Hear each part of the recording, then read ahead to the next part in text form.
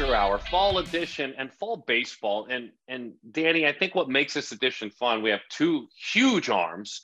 We can dive into, where they're projected next year, thanks to some of the experts. But there's so many roads I want to go down. Like I'm at a not a fork in the road. I'm looking at like 9 different directions in this show, and I think it excites me. Number one, the transfer portal. Nothing frustrates me more on behalf of athletes when people speak of the transfer portal in an uneducated manner. They don't learn the perspective of the athletes, why they make their decisions.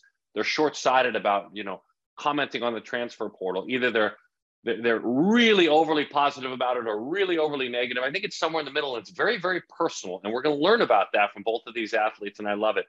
Number two, the guy that graduates high school, who's kind of a guy on his high school team and kind of a guy on his travel team, but ranked like 450, 500. You're not done. Like, here's your two guys. Like, these two guys, again, are going to be high picks. So you nailed it with this one. Chase Dollander transfers. He's in Tennessee, has that great year last year. Hurston Waldrep has yet to pitch a game for the Florida Gators, but he was amazing at Southern Miss. I love both these guests. You can see why there's so many ways you can go with this. Yeah, I like them too. I knew you would like this one because we've got big arms and you can dive into the pitching side. But what's cool, so Chase Dollander was a dude for Tennessee last year. He gets hurt in the middle of the year. He gets hit on the arm. He has to sit out. He has to find ways to spend his time and to do something that's kind of productive while he waits to come back. And he is able to come back at the end of the year, pitches at the SEC tournament. And now he gets to be a leader on his team this coming year, but he's completely driven up his draft stock. And what's better than that is the dude's like a businessman, and he's created these opportunities for himself that you're going to dive into about how he is connecting with brands that are going to help him on the field, not just to connect, not just to make money. What are things that are lucrative for him? So that's a topic that we haven't had a chance to really get into as much. And we're going to do that with Chase. And then with Hurston transferring from Southern Miss, which took me a while to figure out that all of that was happening. He's landed at Florida, a program he feels like is going to elevate his game. And to your point, we are sometimes so quick to be like, well, why is he transferring? Why is he not spending more time there or trying to develop himself at the program he committed to when he was how old? When these kids are so young, committing to programs, they change, their game changes. They want the best for themselves. Who are we to get in the way of a guy who wants to continue to be better? And if he's not getting that at the program that he's at, then why do we care if he's making a change? So we get to hear that from Hurston, and also some of the bumps and bruises along the way that he's taken and how it's made him better. But really, I think the best part of the conversation is the summer going into last season, right? The summer that kind of changed everything. And the reason why all of you at home and everyone who watches Hurston calls him electric. So that we'll find out why he was able to kind of get that moniker as a part of his name, Hurston Electric Waldrep. So I'm excited for this one and two arms that are going to be difference makers in the college season this coming year. We're also going to have a scout's perspective as we look back on the maybe top 10 players in Jupiter. We're going to take a piece of that pizza pie, which is Hunter Pence and Perfect Game College Baseball. Why wouldn't we on this show? But I love this show. I think you nailed it. And by the way, this small town, Scottsdale, Arizona guy, humbly out here out west is going to learn a big city New York word on this podcast as well, like a word that, oh my goodness, you're going to be blown away. You will actually pause and feel like you're in a master class. I mean, you're going to go from a college baseball podcast to a master class.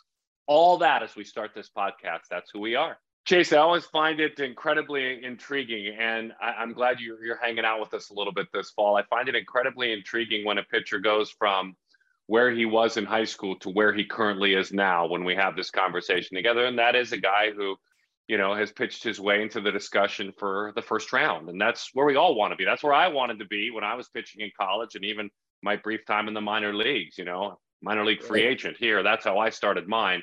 But I wanted to be you. And so here you were at Greenbrier High School, the 227th ranked by Perfect Game pitcher in the country, to where you're now in the top 5. I mean, that's where you've come. And that's in a couple of short years. And by the way, those rankings were during the great COVID season, which everything was a disaster. So in those 2 years, what has occurred? How have you grown? How have you grown the mind and how have you grown the body to go from 227 amongst righties to one of the best pitchers in the country? Because to me, I guess the better question is, who were you back in Evans, Georgia in 2020 at Greenbrier High School? Who were you? Yeah, I mean, when I was in high school, obviously there's still a lot of maturing to be done. And kind of when you get to college, it kind of has to happen fast because you're facing a lot better hitters than you are in high school.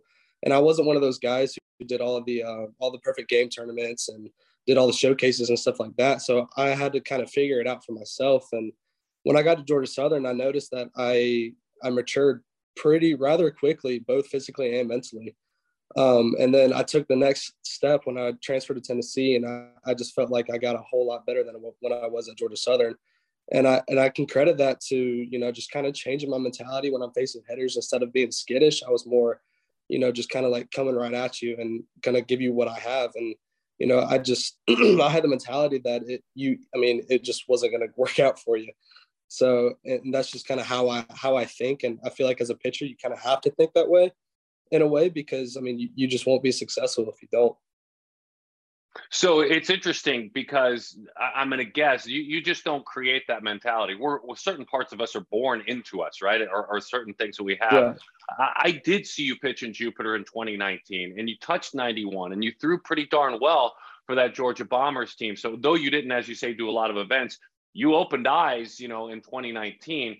And right. So I guess I'd ask you, this guy, some of that mentality that you're talking about, was that inside you? Was that inside the chrysalis that opened up later? Could you see back in 2019 and 2020? Could you see this? Could you see yourself becoming this? Yeah. So in my mind, I always thought I had it in me. It was just a matter of being around the right people to get it out of me. So when I came to Tennessee, it was just surrounded by a whole bunch of people who were the best competitors in the game, in my opinion, and the coaches who were going to get the best out of me. And, working with Coach Anderson, who's arguably the best pitching coach in the nation, he just basically told me, he's like, look, you have a chance to be a really good pitcher here, and you just kind of have to change your mentality because you have the stuff to do it. He's like, you just have to attack hitters like you know what you're doing. And that's exactly what I did, and it's just kind of worked out for me. Obviously want to ask about Coach Anderson, Coach Vitello, because it seems like every time we do get a chance to talk to someone from your program, they have a unique story about how those guys have impacted them and what it is, like what makes it so special, the fire that is between both of them, because they're both pretty fiery and passionate. Yeah. And we get to see that right on full display. But what's your connection to those guys and how each of those coaches and more, if there are more coaches, but each of those two guys have positively impacted you and your trajectory to pro ball? Yeah. I feel like this coaching staff is one big family. It's how I like to explain it, is they all they all have your best interests in mind, and they all want the best for you. And, you can come to them with anything. I feel like there's a lot of coaches out there you can be kind of skittish to go talk to about different things. But I've talked to Coach A about a lot of different things that's happened in my life while I'm here and in the past and stuff like that. And so that's just kind of made me get really close to him. But along with all the other coaches, it just seems like, they all have a really close bond. And as players, that you see that, and you want to be close with not only the coaches, but amongst ourselves. And it kind of makes it to where you want to go to war with each other. And that's just kind of how we take going into a game, is we're going to war. And that I think the coaches like that, because it gives us that competitive edge, because a war can be pretty brutal. So that's just kind of how we take it, and I feel like that's really helped us kind of excel into the next level. Yeah, you see that. I think it's pretty obvious the impact that both those guys have had and the culture that's been created there with Coach Vitello. And I heard you preseason talking specifically about wanting to use your changeup more and work on that. So can you just deep dive with Daron and I for a moment and kind of go into the specifics of how you're doing that, and also how Coach A is helping you develop that to be a stronger pitch in your arsenal? Yeah. So, throughout the season last year, we used my changeup pretty sporadically, I would say, depending on the hitter and stuff like that. But I've come to realize that my changeup is probably one of my best pitches, if not my best pitch. And so, just looking at the analytics along with the the Edgertronic camera and stuff like that kind of helps, see how it's coming off your hand. We've been able to kind of like deep dive into the changeup and figure out how it works for me and how it's going to work against different hitters. And so that's just kind of the approach that we've taken to it. But along with that, if I throw it more hitters are going to be more off balance and stuff like that. And so that just kind of creates a tunnel with my fastball and just kind of, like can surprise them here and there. Just kind of throwing the changeup for strikes or, throwing it out of the zone so they'll swing at it or something like that. Who was your first start against when you pitched for Georgia Southern? Tennessee. Who was your first start against when you pitched for Tennessee? Georgia Southern. Dude, come on, man. I mean, you see the irony in that, right? Oh, yeah, 100%. Could you have seen yourself pitching for Tennessee when you pitched against Tennessee? Not at all. And to be honest with you, I talked to the guys last year about it when I first came in. Is I hated them whenever we played them, just because of the way they played. But now that I'm here, it's like it almost feels like this is the way baseball should be played, just having a lot of fun, And some people don't like how we play, but we're having fun and we're growing the game doing it. So I feel like that it's a win-win for us. What's one thing, because it's, when you get a reputation as a coach and it's earned, people just say, hey, this is the best pitching coach in the nation. I asked this with zero skepticism. He's earned that reputation, Coach Anderson. But I guess I would ask you, what's one or two things that you've learned that you literally had no idea about before you started working with him? I mean, it wasn't even a concept that was just barely growing in your brain. You had no clue. What are some of the things, one or two things you've learned from him that are brand new? One thing that I learned from him is like the concept of breathing on the mound. I've never really heard of it. Never really kind of dived into it, I should say, when I was at Georgia Southern or in high school. But I feel like that's helped me so much. And he just always talks about, just taking a deep breath while you're on the mound, slowing the game down, doing things like that, just kind of give you that competitive edge on the mound. But other than that, like he's a very simple pitching coach, mm-hmm. but the stuff that he says, like you can't deny it because not only because of his resume, but because of who he is as a person. He has your best interest in mind. And so he's obviously going to do what he can for you to kind of propel you to the next level. It's interesting. And sorry, Dani, I just have one more follow-up. You could bottle it, and I don't care if you're selling what you have in a bottle to a school teacher, or Dani and I would take it in our profession. What you did in back-to-back weeks on the road at Ole Miss and Vandy, I can't imagine if you put that confidence into a bottle and opened it up and drank from it, we'd all feel like we could lift a house, right? So when you have 14 and a third back-to-back on the road in awful places to play, like they want you gone off the face of the earth, and that's what great fans do. And you go back-to-back shoves like that. What does that do for one's confidence? You weren't perfect the rest of the way, but you got to wake up on that Monday morning and when you get back into your work and your rehab and all the grind that goes into the next week, that's got to fill that confidence bottle a little bit, does it? 100%. And it can go for facing any SEC team because, all of them are going to be really good. And so you have one good outing and that just gives you that extra confidence. But like you said, you kind of have to like forget about it almost and go on to the next week because you can't really dwell on it too much. Because if you do, you could get into the spot where you become too comfortable. And if you become too comfortable in a game like this, you're going to get punished pretty bad. And so, I mean, there's a lot of confidence that I got from playing those two series, but it all comes down to the next game. And so that's just kind of how I think about it and how I go on about my game. I like two things that you said. One, growing the games. I'm going to go back to that in a second, but okay. Along the lines of what you're talking about right now, I mean, and what Daron mentioned and what we saw from you, you also dealt with an injury last year. And I want to know, because I don't think we got to talk about this. I want to know how we talked a little bit about what you were doing during that time, but tell us more about what you did and how you maintained that confidence and how you came back to be the pitcher that you were, because I don't think it's as easy as people realize. So what were you doing, and mentally, how were you staying ready to come back to play for Tennessee? Yeah. So, I mean, I was just trying to stay in the game as much as I could, whether it was charting, for our pitchers or doing literally whatever possible, just kind of keep focused. Was that hard? It can be hard. It was hard a little bit because, you get to the Friday, Saturday game and you're like, wow, I should be pitching. If it wasn't for this injury or whatever, but you kind of can't think like that because you have 40 other guys on the team that you have to be rooting for. And so that's just kind of how I stayed mentally ready, is like, I want these guys to win. I don't care what happens. I don't care how I do it, but I want these guys to win and I want to take this team as far as I can. Love that. That's super selfless. And then growing the game. I love that you said that because Daron and I see that all the time. And we're watching the next generation of kids every year.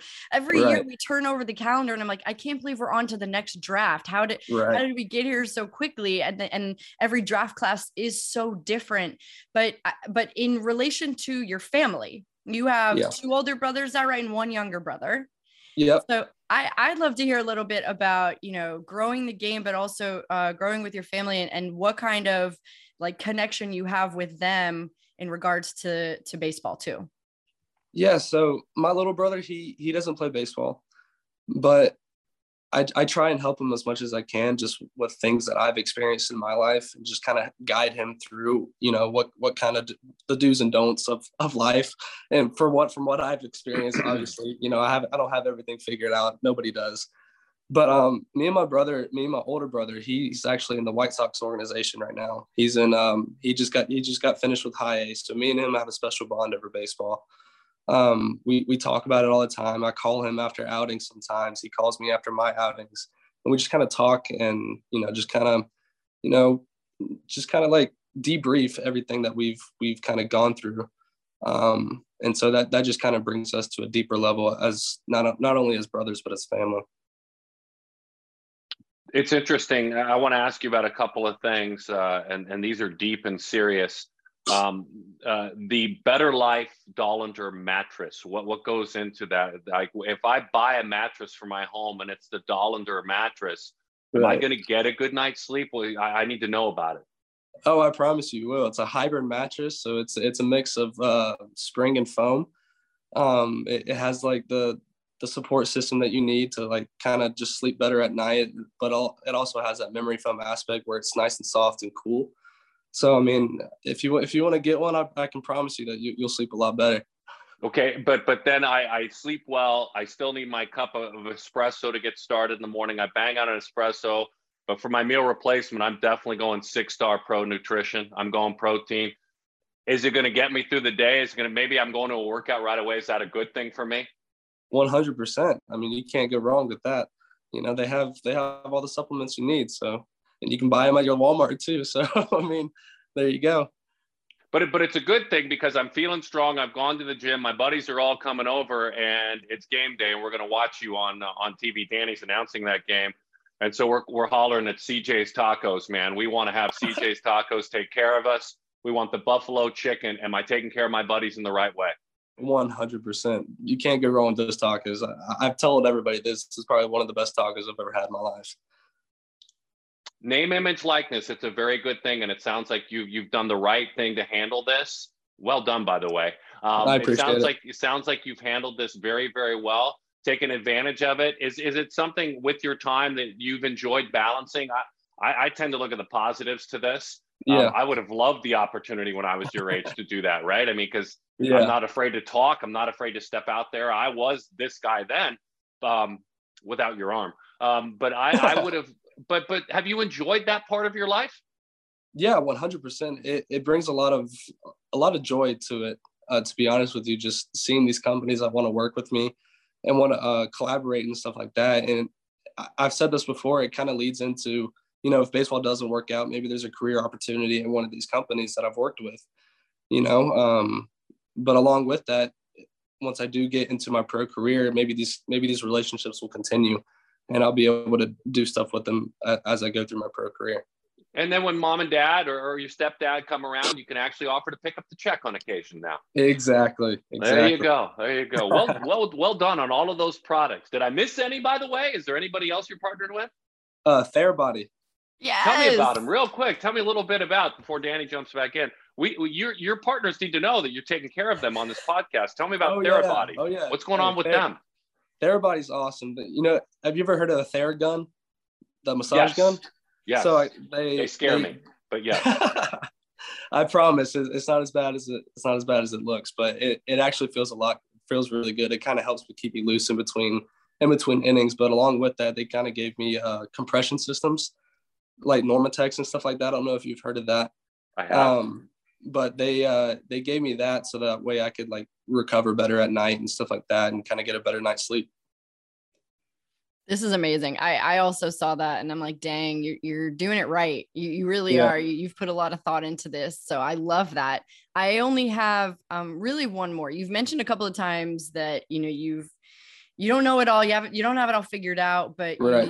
you care deeply. It sounds like about the people around you and your teammates. Yeah. And I feel like your journey has been really interesting, and Daron kind of set it up nicely when we started. So let's do this, like advice you'd give either to yourself at Georgia Southern as to where you are now, or advice to the kids who want to follow in your footsteps, because I think your program might be one of the most watched and idolized programs in the country. Yeah. I mean, the advice I'd give is just don't give up on family at all, like ever. There have been times in my life where I've been very mad at my family. But at the end of the day, they're your family. You got to love them. So like going further into that, these guys on your team, they're going to be your family forever. I mean, I've made the closest friends I've ever made here at Tennessee, and I can't be more thankful for this program to be able to give me that and give me some lifelong friends. So, and just knowing that these guys will always have your back no matter what, just like your family will back home. So I feel like that's very important, just to never give up. Love that. The last one is, I want to see this hat. Can you show us this hat you're wearing? Oh, it looks amazing. Love that. That's a great hat. I love that. What's Daron, funny about it? Yeah, tell me. What's funny is Coach V handed these out one day and said these are players only. So players only. No one can get that hat. Yep, you can't buy the hat. Okay. Exactly. All right. Exactly. Noted. I've had some people offer me some money for it, but I bet it's a great hat. Yeah. It's a great hat. D, that's all I had. Did you have any more? No. I'm actually very good. Coach V was great on game day, by the way. So I'm reeling from that. So I don't even want to get into that. But thank you, man. I really appreciate it. Yeah, thank you guys. Both Dani and I had a chance to sit in the broadcast booth and broadcast games from Jupiter, and we streamed them on Perfect Game TV with Brian Sakowski. I also, in Sheeted 2, recorded segments where he looked at players that he had seen and kind of stacked them up for different reasons. Man, there's a depth and wisdom in a man who sees baseball like that. We think we can read the internet and know baseball. It makes me laugh. And so Brian kind of takes a look at the very top. I mean, the top layer of those who performed at the big event, the World Wood Bat Association World Championship in Jupiter, Florida, through his eyes, Scout's eyes, Brian Sakowski.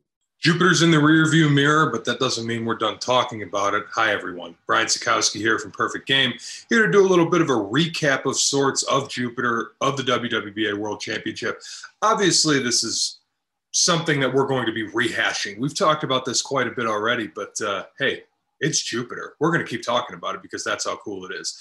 Obviously, our winner, top tier, the top tier 5-star combo platter, the top tier Ruse Mafia, whatever the name ended up being, they won.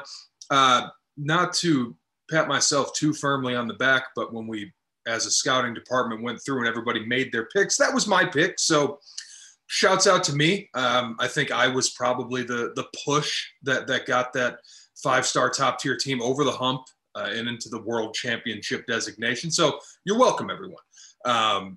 Obviously, they played an outstanding team in the Canes National Mets scout team fall deal. Just a really good game between two really talented teams that you could tell were at the end of it. And that's kind of how Jupiter goes. If you win that championship game, you are exhausted at the end of it because you played a lot of baseball in a short amount of time.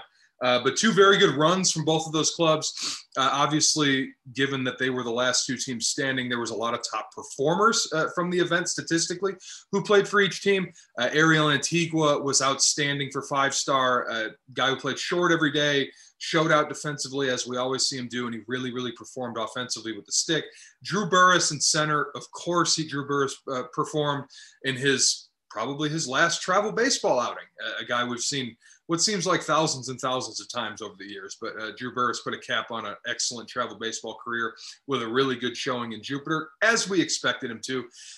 From the Canes, Gavin Gallagher was outstanding, a guy who walked a ton. If that's something that it's important to me when I'm evaluating hitters, it's important to big league teams. So it should be important when we note performance. But a guy who walked a ton, hit kind of in the middle of that Canes lineup, was just on base all the time. Does a good job at the particulars of a team offensive oriented type of game plan. Just a really good player who performed in a big way. And of course, Kevin McGonigal was outstanding. A guy who just kind of kept getting hits. Hit some extra base knocks, hit some balls really hard. Did his usual thing where he just kind of finds holes in the defense, just on base a ton. Played a good shortstop in Jupiter, which is notable. Is usually a second baseman, so getting to see him play short consistently was important for us as evaluators, and I thought he did a really good job. On the mound, John Abraham from 5-star / top tier, outstanding, dominant in the semifinal, as we know. A really good performance from him. Daniel Paris from that team also was a really good performer throughout the course of the week on the mound.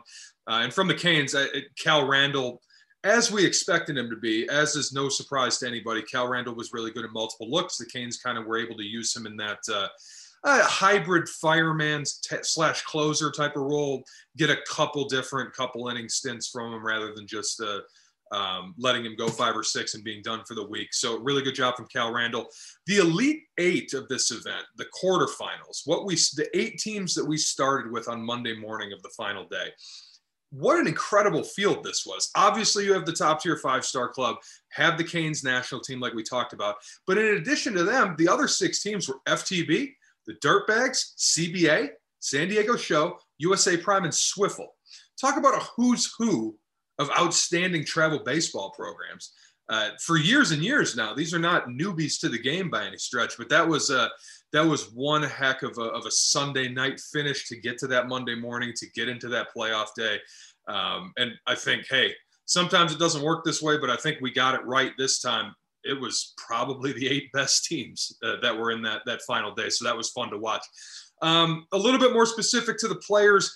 Every year there's players who make money in Jupiter. That's the way we put it. They made money this week. They performed well in front of scouts, the hundreds that were there. Whether it was just kind of solidifying a positive opinion we maybe had on a guy, whether it was doing something a little bit new for the first time, whether it was taking a step forward in some way, there's always guys who really perform under the bright lights of Jupiter and go into the offseason, head into next spring, leaving a really good taste in scouts' mouths because of how good they were. So a bunch of those players, Ty Wade from Arkansas, he played for 3 and 2 Sticks. He's a catcher who's committed to Arkansas. I believe he's from Texarkana, which the hybrid area between Arkansas and Texas down there. But either way, probably the top performer of the week, just in terms of what he was able to do offensively, consistently. Really good performance with the bat there, a notable type of thing. Johnny Farmello, another Canes guy, we got to talk about him. Left-handed stick, really good defender in the outfield, just a smooth athlete with a great left-handed swing. Expected a big week from him, got it. One of those guys who we know that Johnny Farmello is a really good player, but put the cherry on top of your amateur career or of your travel ball career by really performing in Jupiter. That's what he did. John Wimmer, what an incredible week offensively, playing for the Upstate Mavs, South Carolina guy who's committed to the Citadel. Really consistent performance with the stick, lots of extra base power, lots of just constantly on the barrel.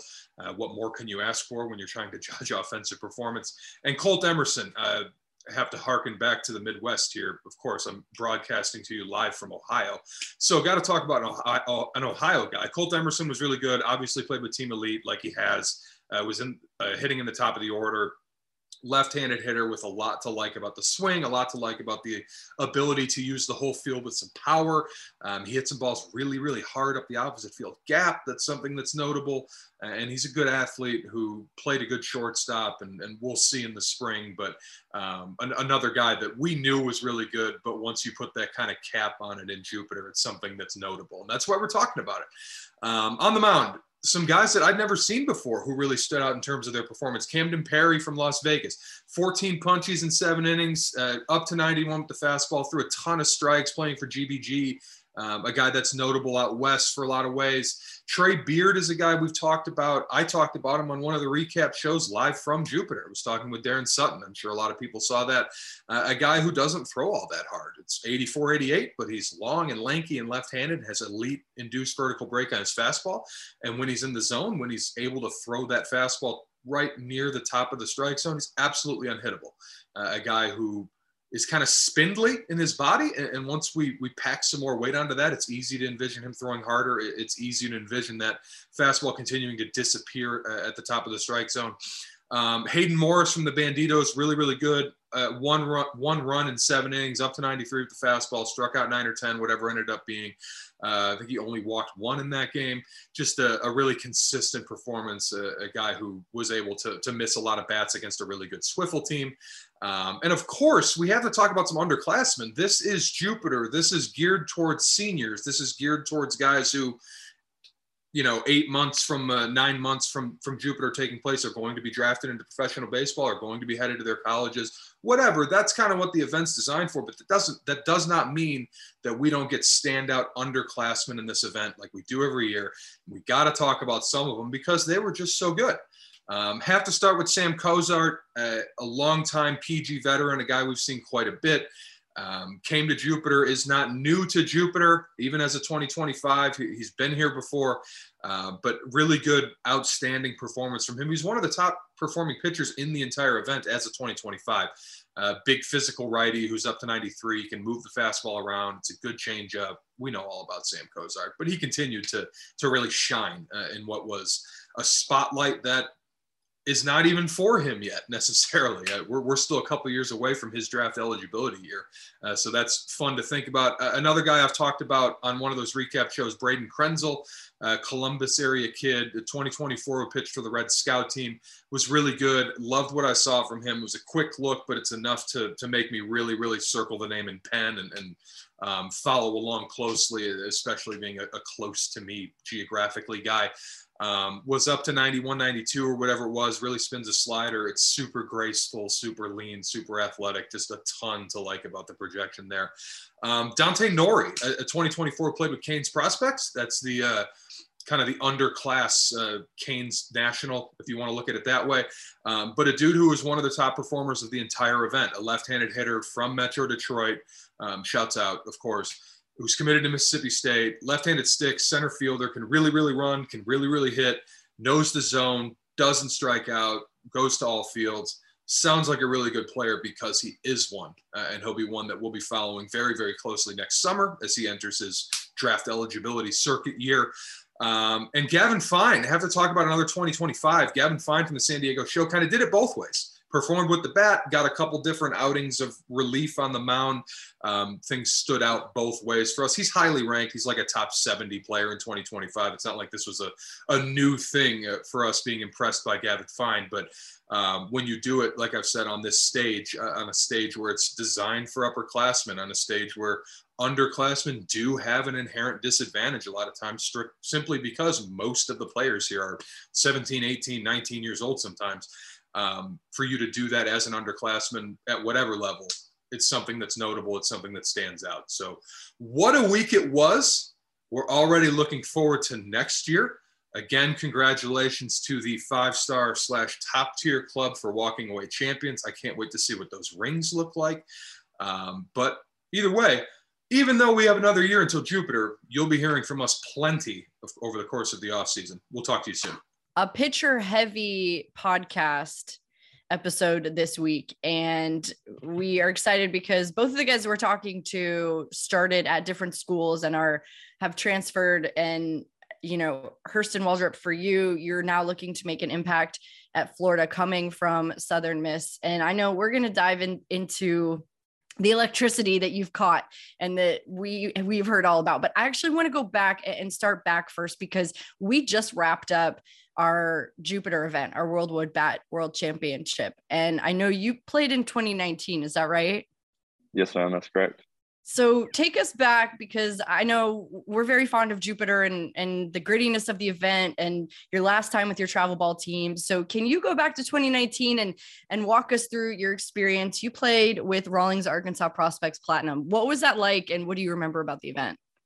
So I played against that team earlier in the summer, pitched against them. That wasn't my primary team, so I was able to join them and play with them in that tournament. Only made one outing with them, but it was a great experience.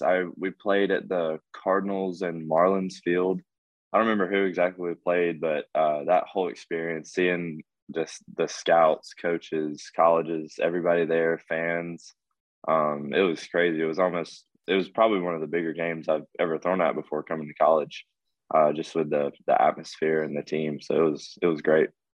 Yeah, that perfectly sums it up. So it sounds like it kind of prepared you, because now I want to fast forward a little bit to the end of last season, your regionals and then your super regionals. You're playing against SEC teams, double-digit strikeouts, LSU and Ole Miss. What was that atmosphere like? How do you feel like you were prepared for that moment to go in and play against such high-caliber teams, along with your team, who was so incredible last year, had a great run? But what was that moment like playing in those atmospheres? So it was different. Just with LSU being so close and the Southern Miss going to them in the 2017 regional, knowing there was a little bit of tension there from that, and knowing that their fans would travel really well, that atmosphere was unreal. Being able to play in front of all those fans and everyone knowing that we had a real chance to do something special, and it was that atmosphere I thought was a lot more different than the Ole Miss atmosphere, because their fans, the hype around their offense, and just how they travel and how they support their team, it was really cool. And then the Ole Miss series, of course, didn't end like we wanted it to, but it was great too, because their fans being so close, in-state rival. We played them twice that earlier in the season, went 1-1 against them, so we knew that team would travel really well, and they did. They showed up and they played, and it was great being able to compete against just high level competition like that. How can you describe your freshman year? I see very good numbers, competitive numbers, starting to pitch some ninth innings of games and close games down, earning probably a few more innings as the weeks go along. But, again, it was minimal usage. It was you getting used to college baseball. That's my perception. How do you describe your freshman year? That's pretty much how it went. It was a little bit of a roller coaster for me, coming off of COVID and not much of a high school year, not really getting to play much and adjusting to a bullpen role that I had never done before. And being able to figure that out was really cool, because it made me adapt as a person and mature a little bit as a pitcher. Being able to come into those spots and thrown into a fire that, I had no idea how it was going to play out, and just being able to control a game at, being a 18, 19-year-old kid coming into a college game and closing a game out is really cool. Being able to see myself develop through those few innings, but it felt like it was 100 innings, just being able to experience that later in the year. So you get that little appetizer, right? If we're looking at it as a meal, you get that little taste of what it's like. Where was your summer spent in 2021? Because the difference in you in 21 and the difference in you in 22 is, Johnny, the guy who barely makes the roster in 21, and then in 22, you're like Justin Verlander, Garrett Cole. So that's a big difference, right? You jump into that Sunday spot, but your numbers were as good as anybody's. Where'd you spend your summer of 2021? So I was supposed to go to Rhode Island and play up there in a summer collegiate league, but I ended up staying home because I wanted to develop a new pitch. I wanted to work on some things mechanically, work out, and just being able to focus on myself. And actually I went home and pretty much programmed my whole summer. And wow, just redid some mechanical stuff, redid my fastball, redid my curveball. Didn't do as much with the changeup, which ended up turning into a splitter later, almost middle of the season, and then developed the slider. And that's pretty much how my summer went. Just bullpens, working out, throwing, just a mix of all of it. So as you're zipping up duffel bags and packing up suitcases and getting ready to go back to school, you've got to think, I'm pretty darn excited with who I've become. I mean, that trip back to school for even fall had to be, you had to be full of anticipation. You go back healthy. If you manage your own summer, you're going back healthy, probably stronger than you've been in your life, wiser because you've understand how to succeed and fail in college already. What was that time in the fall like real quickly in 2021? So that was a little bit of a rough patch for me, honestly. It was weird because I was going to that, I had that bullpen mentality of like just, max effort coming in for 1 or 2 innings, coming to close the game. And then having to teach myself to start and relax and control myself for 4 to 5 innings in the fall. And that was a transition in itself. But I think once I figured that out and just being so anxious about being a starter again and the emotions that came with that and being able to control all of it, it was different. And later in the fall, it all panned out. But early in the fall, I felt like I was just so excited to be back out in the starter role. It just came back and got me a little bit. I love that you're saying this. Actually, it's super relevant right now, right? We just saw Robbie Ray come into the game for the Mariners and try to close it out. So a little bit opposite of what you're talking about, but we see that a lot where people just assume, oh, it's got to be easy. If he's coming out of the pen, he's going to be able to start, or if he's a starter, he should be able to go and just wind it up. So maybe dive a little deeper into the keys that you found that helped you kind of transition or maybe quell the anxiety of becoming a starter and also probably becoming what you ultimately want to be. So with that, for me, it was just realizing that I had spent 2.5 months in that summer preparing to be a starter. And it wasn't so much focusing like, okay, I've got to do this today. It was like, okay, I'm going to go out there and I'm going to throw, and I'm just going to be the same pitcher I've been, and I'm just going to be myself. And that's what a lot of people in baseball don't realize is you prepare so much and you do all this stuff, workouts, sleep, food.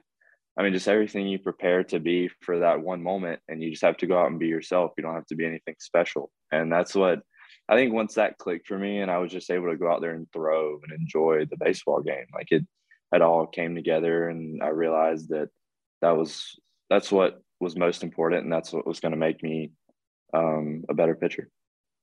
And then it was really special. And I mean, every headline, every article that I see about you from last season uses the word electric, and you reeling back, hitting triple digits, but also being able to command your secondary pitches and just kind of jaw-dropping performances. I thought on the mound when your stuff was at your best, when you felt like you had everything working and everything was in a groove together. What's that experience like out on the mound for you? Are you proud of what you were able to do last year to kind of figure everything out?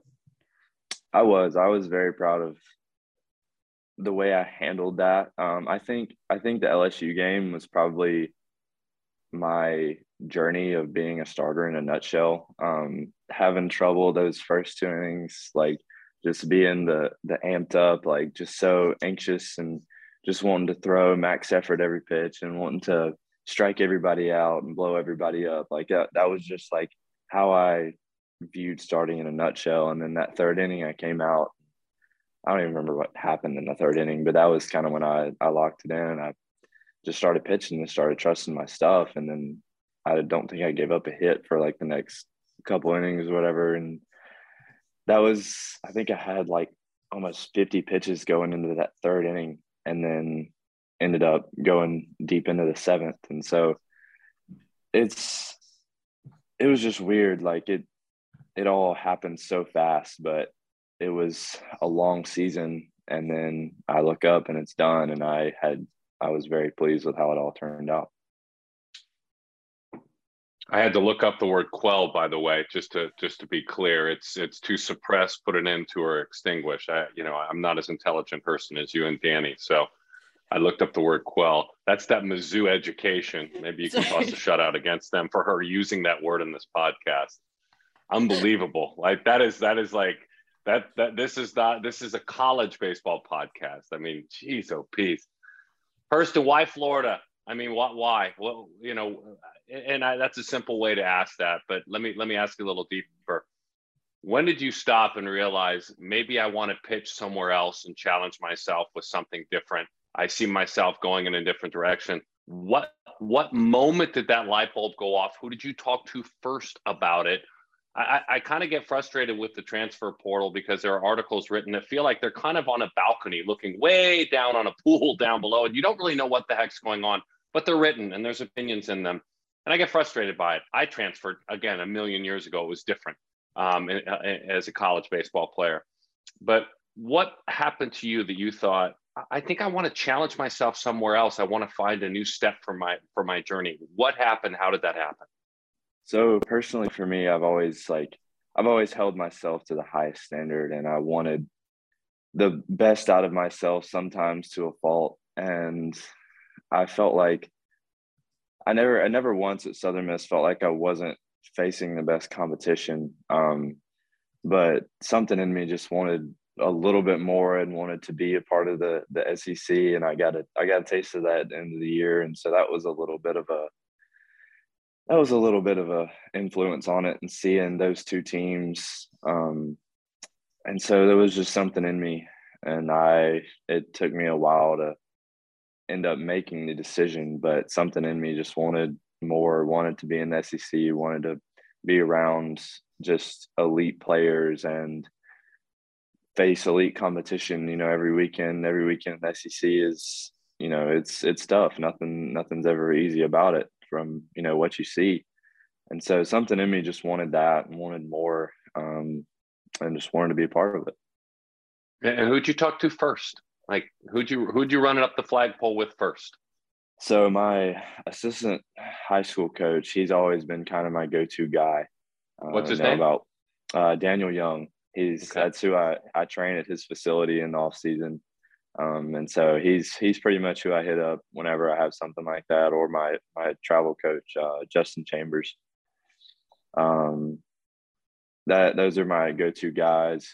If I ever have anything like that, mechanical, I'll send them videos, I'll call them, whatever. So that I talked to them first and consulted in them, and made sure I wasn't making a decision that I didn't need to make, or just getting a second opinion on it. So it was those two guys that really guided me through that whole process. I love that. I love hearing that. Some of the clips that I watched, I think from last year, Hurston, I actually think it was something you did with Perfect Game. And I don't know if it was with Daron or not, but there's a clip of you saying that you like to be the teammate that pushes the guys around you and also can be pushed and maybe extra motivated, something along those lines, which I really liked. And so it sounds like you have a lot of good people around you, but you also like to be that good person. In what ways do you want your new teammates to push you? How does that look for someone on the outside watching? So for like having people around you that want to achieve the same goal, but they also want to do it with a group of people, with a team, is what I wanted to be around. And having people that they're going to give you constructive criticism. They're going to tell you when you're good or when you're bad, or they're going to be honest with you. They're going to tell you what they think. Having someone around you that's going to push you in the weight room, push you to be better. And that's what I've seen here so far, is you're like, no matter what happens, good or bad, you're going to have people picking you up. You're going to have people, hey, like you need to maybe focus on this a little bit, or in the weight room challenging each other of like, hey, I lifted like 5 more pounds than you. Like, you going to let me do that to you? Like, just having that constant push, all like, no matter what's going on. It's a great atmosphere to be in. Hey, by the way, in the third of that inning, you got a ground out walk, and then you struck out Braden Jobert to end the frame. Oh, so nice. Yeah. Yeah, just a reminder for that. I did have to look it up. So pushing wise, Coach Kopp, what's that relationship been like? How have you built that up so far? He's been great. He's there every day. He'll text you or call you whenever he sees something. He'll go over video. He'll send you video whenever. He'll be going through the game, and we'll be talking through bullpens. He'll be like, hey, like on this, this cue right here, maybe try something different. So he's very, very hands-on with every pitcher.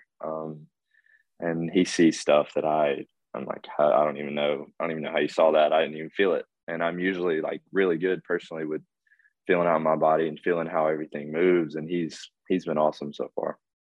Wow. I love that. You've thrown pens, and you guys have just started workouts. Have you pitched in a Gators uniform? As we record this, it's October 12th. You're scheduled to pitch in a Gators uniform October 13th, and it looks like an inter squad. Will that be your first outing? I pitched this past Sunday at a 2-inning outing. How'd that feel? Did the newness of anything creep in? You're now a veteran. You pitched in the Netherlands. You've traveled the world with the collegiate national team. PG this, college that, LSU, whatever. You've done it all. Did you get some fresh butterflies? Oh yeah, of course. I mean, I think it's you almost have to, pitching in front of. We actually had a really good crowd the other night. That was a good amount of people there for a fall scrimmage. And we were playing under the lights. It was a 6:00 scrimmage on Sunday night, and you had all the team there, first scrimmage of the fall. So that was a little bit of nerves there, but I mean, it was controlled, and I had to go out there and still pitch. So, but no, it was a lot of fun. That's amazing. That's amazing. Those nerves still come out, man. Hurston, thank you so much. This was a treat. I'm super stoked to watch you this season. I know Daron is too, but we're just really excited about what you've done and what you'll continue to do. So thanks for giving us some time today. Yeah, thank y'all for having me. Yeah, thank you, man. I was anxious to talk to you, but then I quelled it. Calm down. Did you quell it? Down. Literally, those words go together. Everybody knows you quell anxiety. That is big city. That's a big city, New York question right there. Oh my God. Hurston, you're the best. Thank you. Yeah, thank y'all for having me. Every week on Perfect Game TV, Hunter Pence and I host a show, and it's a fun one. It's an on-camera streaming show. We used to call that like a television show back in the day. It's Perfect Game College Baseball. And Hunter is so passionate about the college space, and there are times when kind of submerging him in an area, under the water with not just the best coaches in the country. He's great with them, but a guy like Jeff Duncan, who played in the big leagues and played it well, and certainly knows who Hunter is and played against a guy like Hunter. But then all of a sudden, he's the head coach at Kent State, building at the mid-major level, the built-in challenges at the mid-major level, 3-time MAC Coach of the Year. Here's some of that conversation from Perfect Game College Baseball. Hunter Pence and Jeff Duncan, insightful. Jeff, I really honestly couldn't agree more. I mean, relationships, when you look back and you reflect on a long baseball career, is the greatest treasure you have. Yeah. Also, it is tough to delegate and to wear different hats. We all want to control everything, but to have that balance, and you brought up something, Jeff, with raising money and the work that goes into being a college head coach. I got a quote from you that I thought was great. It's like, we drink water out of the hose. We work hard. We're going to play hard. We're going to play to win, and we're going to have more fun than the other team. And that quote in and of itself kind of gives the fabric of what you stand for, what Kent State stands for. But how do you create that balance and that culture of work hard, play to win? This is serious stuff, but also have fun. What's your thoughts on creating that balance and that atmosphere? I love it. I think you do it with people. You make it as authentic as you possibly can. So you have to have the right people involved with that. And it's been great because we have a diverse coaching staff, right? As far as age group, where they've been, where they're from. But the one thing that we all have in common is we all have energy and enthusiasm for game and the people. So I think it's more of an authentic thing that we try to portray on a daily basis in that locker room. And also it goes down to recruiting the right people. We don't over recruit in our program. We call ourselves like a small family business that beats up on the corporate. So for us, we win with people, and that's the one number thing number one thing that I think is the most important as far as creating that. Now, practice, like just making sure that we have up-tempo practices where they enjoy it, but they're also very competitive.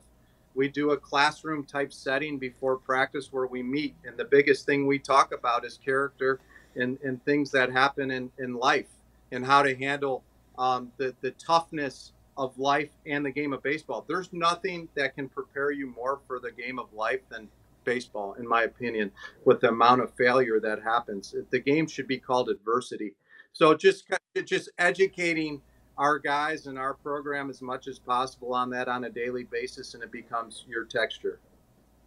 It's beautiful, Jeff, and it is the most important thing. And you're right. Adversity and like mastering yourself. How do you deal with failure? Because in baseball, you're gonna fail, small but mighty. One thing, Jeff, that I've also noticed that you do well, and you played in the minors for a long time. You played in the big leagues with the Mets as an outfielder. But your team, you bang. You guys can hit. And I have to get a little bit of that out of you. Is what's kind of what makes a college hitter succeed? There's professional hitters, there's a college level, and it's always kind of changing. But for purposes of technique and culture and just an offense and going out as Kent State's offense year in and year out, what are the principles for you to having a successful offensive season, and what do college hitters need to do well to succeed?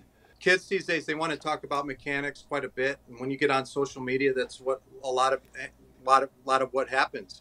So we just want to make sure that we really hit on, okay, let's have a fundamental foundation mechanically, and let's make drills, and we call them our daily vitamins to make us really fundamentally sound. But the biggest thing for an offense for me is I want our offense to have mentality and be really aggressive and relentless, but also have a discipline to where we're not chasing everything. You know what I mean? So that's part of our practices that we do on a daily basis is revolves around, okay, we have a mechanical foundation, and then we have a mentality that's relentless, but there's a discipline to it. And then the last piece is we talk a lot about approach and making sure, because there's different ways to approach certain pitchers inside of our league. And now you have some analytics that you can throw in on top of it. We'll do a lot of video, and we'll talk a lot about different approaches and watch it on, video, different guys, things like that. And there's a lot of technology that we can use towards that philosophy to help us. But that's basically it in a nutshell. I think mentality is really big for us, and then having a fundamental foundation and then approach. Josh Johnson, 371, 446, 629, 9 taters, an incredible year. Is he back for you? Yes. Oh, yeah. Holy cow. Like, you're getting so much of your offense back, Jeff. You're getting so much of your offense back. Can you park your car right now, though, at Josh and explain to us who he is as a hitter? I'd like Jeff's scouting report on Josh, if you don't mind. Oh, you're talking about a guy who's 6'3", 6'4", very long, lanky, came in with a lot of speed. Came in kind of underdeveloped offensively, though. Like the swing mechanics, they're long. He's long, lanky guy that grew a lot late in his high school career, and then he was trying to figure out his body.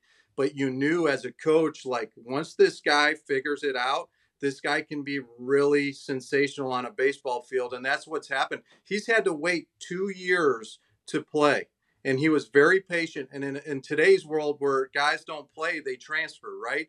This guy, I'll tell you what, as far as mental toughness and, he comes from a great family, and the work ethic that he brings every day, instead of going the other way, he's like, I'm going to find a way to play. And that's what he did on a daily basis. And he's earned everything he got last year. He was up for MAC Player of the Year. And, you talk about a talented kid.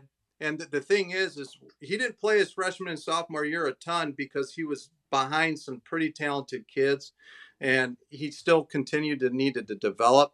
And then what he did is when he got the opportunity, he didn't look back. He was hungrier than the other guy, in my opinion, and then took care of business. And that's why he became one of the best players in the league. I know I sound kind of like get off my lawn guy when I bang the drum on certain things, but just maybe I need to read more and find more insightful articles, but I just feel like listening to these two young men talk about transferring with peace and earning an extra part of their living with peace and intelligence and ingenuity and creativity just reminds me that this is part of the evolution of college sports. And to be short-sighted about it is just simply that. It's just to be short-sighted. And I think learning from Hurston as to the why, he wanted to challenge himself. Like he just said, I knew I could do it. The end of the year affirmed it. And then he called his assistant coach from high school and his travel team coach. And then Chase, as you said it so eloquently in the open, had some downtime and spent that downtime connecting with businesses in his community. That's how the world goes around. Like, that's how you earn a living in life. That's how you and I hustle to earn extra jobs. The baseball part's great. Like Jonathan Mayo in a late summer article at MLB.com had Dollander going 3rd in the draft next year and Waldrep going 9th in the draft next year. Like that talent is there. I like kind of the extra things that go along with these men. Yeah, I think that these are two guys that we're going to be talking about every single week at whatever night, Friday night guys, whatever roles they assume this season for their teams. I feel like we are going to be talking about them every single week. The competition, but the level of talent and the investment that these guys have made in themselves is already upping last year's class. It never ceases to amaze me how much time and effort that these guys put into their craft of trying to get better and then sharing it with us. How did you get better? Why did you take away positives from a moment that was so hard? You heard Hurston talking about the LSU game in the regionals, and he said that was basically a microcosm of how he became a starting pitcher. He gave us that insight, and now he's going to go to Florida and potentially assume the Friday night role for Kevin O'Sullivan's team. And this is a guy who I think is going to make a huge impact in the SEC next year, and he's going to mess up a lot of teams' plans for every team that he's got to face. And the same for Chase. I got a chance to cover him at the SEC tournament, get to know him a little bit better. I just think he's a really good guy who's doing whatever he can for himself, but for his team. Like he's team first. And then he's like, yeah, but I'm going to make some money and I'm going to look ahead for my future. How can I help myself out in the future too? As he should. They should be selfish in that way because baseball players are never selfish and they're always team first. And that's exactly the case for these guys. So I was glad we got to catch up with them and they gave us some time because I think these are two massive names in the 2023 draft. April 7th. It's in Knoxville, Tennessee. And it's Florida against Tennessee. It'll be Dollander against Waldrep. And April 7th, looking ahead to that game. Would love to be there.